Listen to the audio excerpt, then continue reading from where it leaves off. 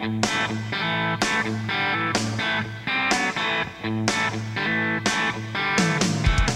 guys, your suburban cowgirl Megan here. I hope you all had a fantastic Thanksgiving. I know I did. I definitely ate way too much, but hey, that makes for a good Thanksgiving, right? So anyway, episode 3 of the Suburban Cowgirl podcast is all about what went down at the Barclays Center in Brooklyn last Saturday night. Yes, I'm talking about Keith Urban's ripCORD tour featuring Maren Morris and Brett Eldredge. On a side note, sorry this episode is so late in the game. It's Thanksgiving week, so as you can imagine, it was pretty busy for me. But anyway, oh my gosh, what a show. But don't just take my word for it. Here to talk about the show with me is my little sister and fellow country fan, Erin. First, let's start off with Maren Morris. Did you, kind of expect her to be so awesome? I didn't, actually. I'm not a huge fan of country girl singers, but she was pretty cool, and I love the song My Church, so when she sang that, I was pretty excited. Yeah, I only know her 2 songs, My Church and 80s Mercedes. Me too. Those are the only 2. Yeah. But, I didn't really recognize any of the others that she had. I guess she had, a album out. I need to read up more on Maren Morris, so I'm not really so sure. But she killed it. I didn't recognize them, but as I was listening to them, I was like, wow, I would download this. It was really good. Yeah. So, yeah, she was great. And then your love of your life, Brett Eldredge.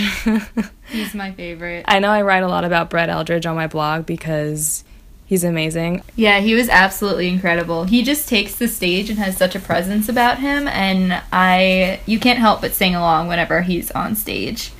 Yeah. It's just really great. And, we met him because you tweeted the heck out of him during a Nash FM contest a couple of months ago. Yeah, that was a lot of fun because even though we were in a stadium with, not a stadium, but, the Barclays Center with so many people, it was wow, out of all these people, they didn't get to meet him. I got to meet him. It was just a lot of fun, getting to see him again do his thing. Even though we were much farther away than we were a couple months ago, but you just knew. And the great thing about him is that we knew every single song that he sang, which was awesome. Definitely. He sang a lot of stuff off of his latest album, Illinois, which is an amazing album. I love it. And yeah, he's just, I'm kind of bummed he didn't bring Edgar on stage though, his dog. I did miss Edgar, but we do get to see him a lot on Snapchat, so. I know, I follow him on Snapchat. We both follow him on Snapchat, and he's hilarious. So anyway, now moving on to Keith Urban. The two of us don't really listen to a whole lot of Keith Urban, but the songs that he was playing, we knew the majority of them. Yeah, it's he plays more songs that we know than we thought we knew. Yeah, and he did it the right way. He opened up with his old stuff so that everybody in the crowd, got excited and started singing along, and then, he moved into his new stuff, which was just as good, but not as familiar to everybody. Yeah, off of his new ripCORD album. Yeah. And it was just really, really great because he also has such a stage presence about him, and he's just so comfy on stage and so personable. I mean, he brought people up on stage just to chat with them and hang out with them and make them feel special for that 10 minutes that he had them up there, which was really, really cool. He's really giving back to his fans what his fans give him, and I think that's just a really great quality about him. And I never realized that about him until Saturday night.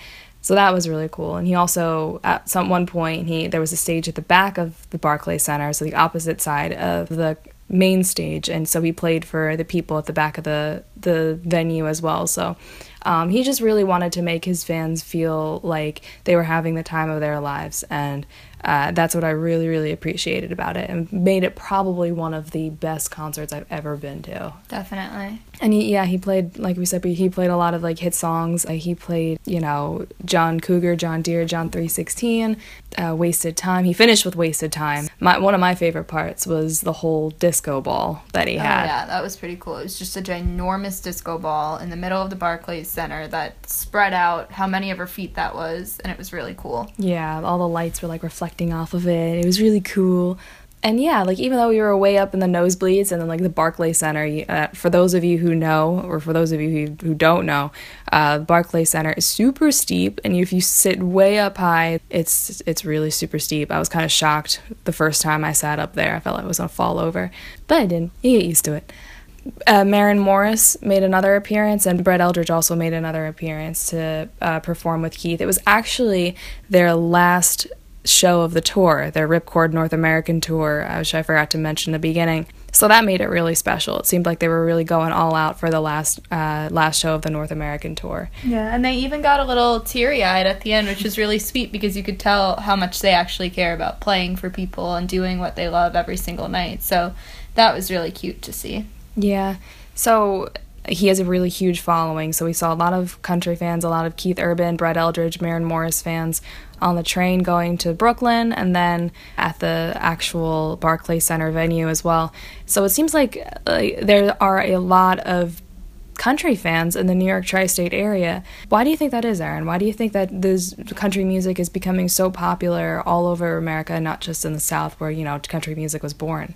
I think because in areas like New York, we live such fast-paced lives and never really get a chance to slow down and appreciate the little things in life, and that's all what country music is about. So I think in our busy lives, it's cool to hear a song like Wasted Time or like Drunk on Your Love and just cut loose and not have to think about our busy lives for a little bit.